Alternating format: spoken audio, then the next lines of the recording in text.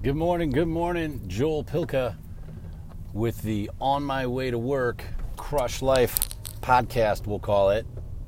I don't know why we'll call it that. I feel like maybe I haven't solidified that, but it seems to be happening every morning.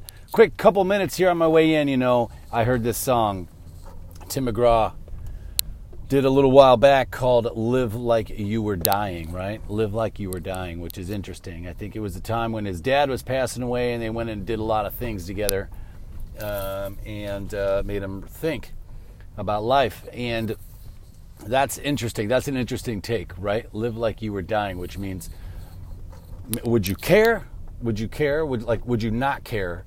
And would you be like, F it. I'm going to do this. I'm going to do that. I'm going to drink. I'm going to whatever. I'm going to jump out of airplanes.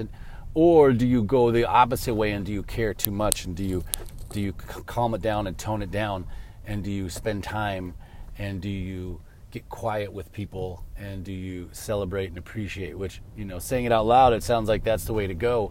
I think there's a choice a lot of times. And some people go one way or the other. And it's interesting, right? Because live like you were dying, you could just be like, well, screw it. Caution to the wind.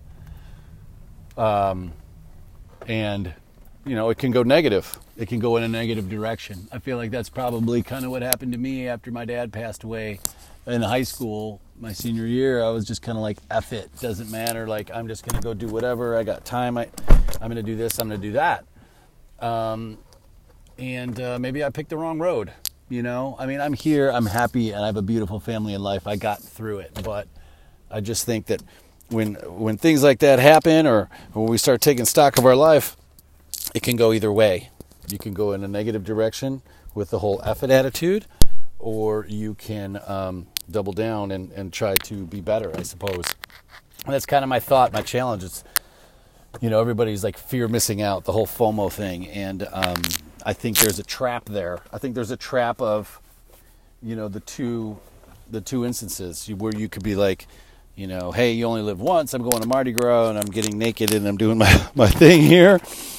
Or you could say, hey, I'm going to lock it up and I'm going to put more meaning and stuff behind it. And I think a good balance is good. And I guess the point I'm getting at is, you have every day here. And if you try to live your life like this is the only day you have, it's tough to do. It's exhausting, right? Because you have to put emotion and heart into everything, as opposed to just kind of showing up to work and going through the motions till you get out so you can, do the things you want to do. So I just encourage myself and you as well to give a little bit more effort, right? And live like this is the only day we have. The power of now, like being in the moment and being present. It's kind of a quick rant, but I just want to set the tone where I'm at in the morning and say, hey, pay attention. It may be Monday. It may be whatever else is going on. Try to be present. Try to live like this is the only day you have. Because as cliche as it may sound, that's the truth. So be a little bit nicer at work. Try to have some fun.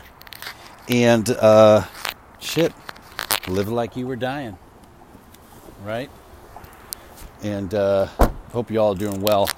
I love you. We'll talk soon. Crush Life.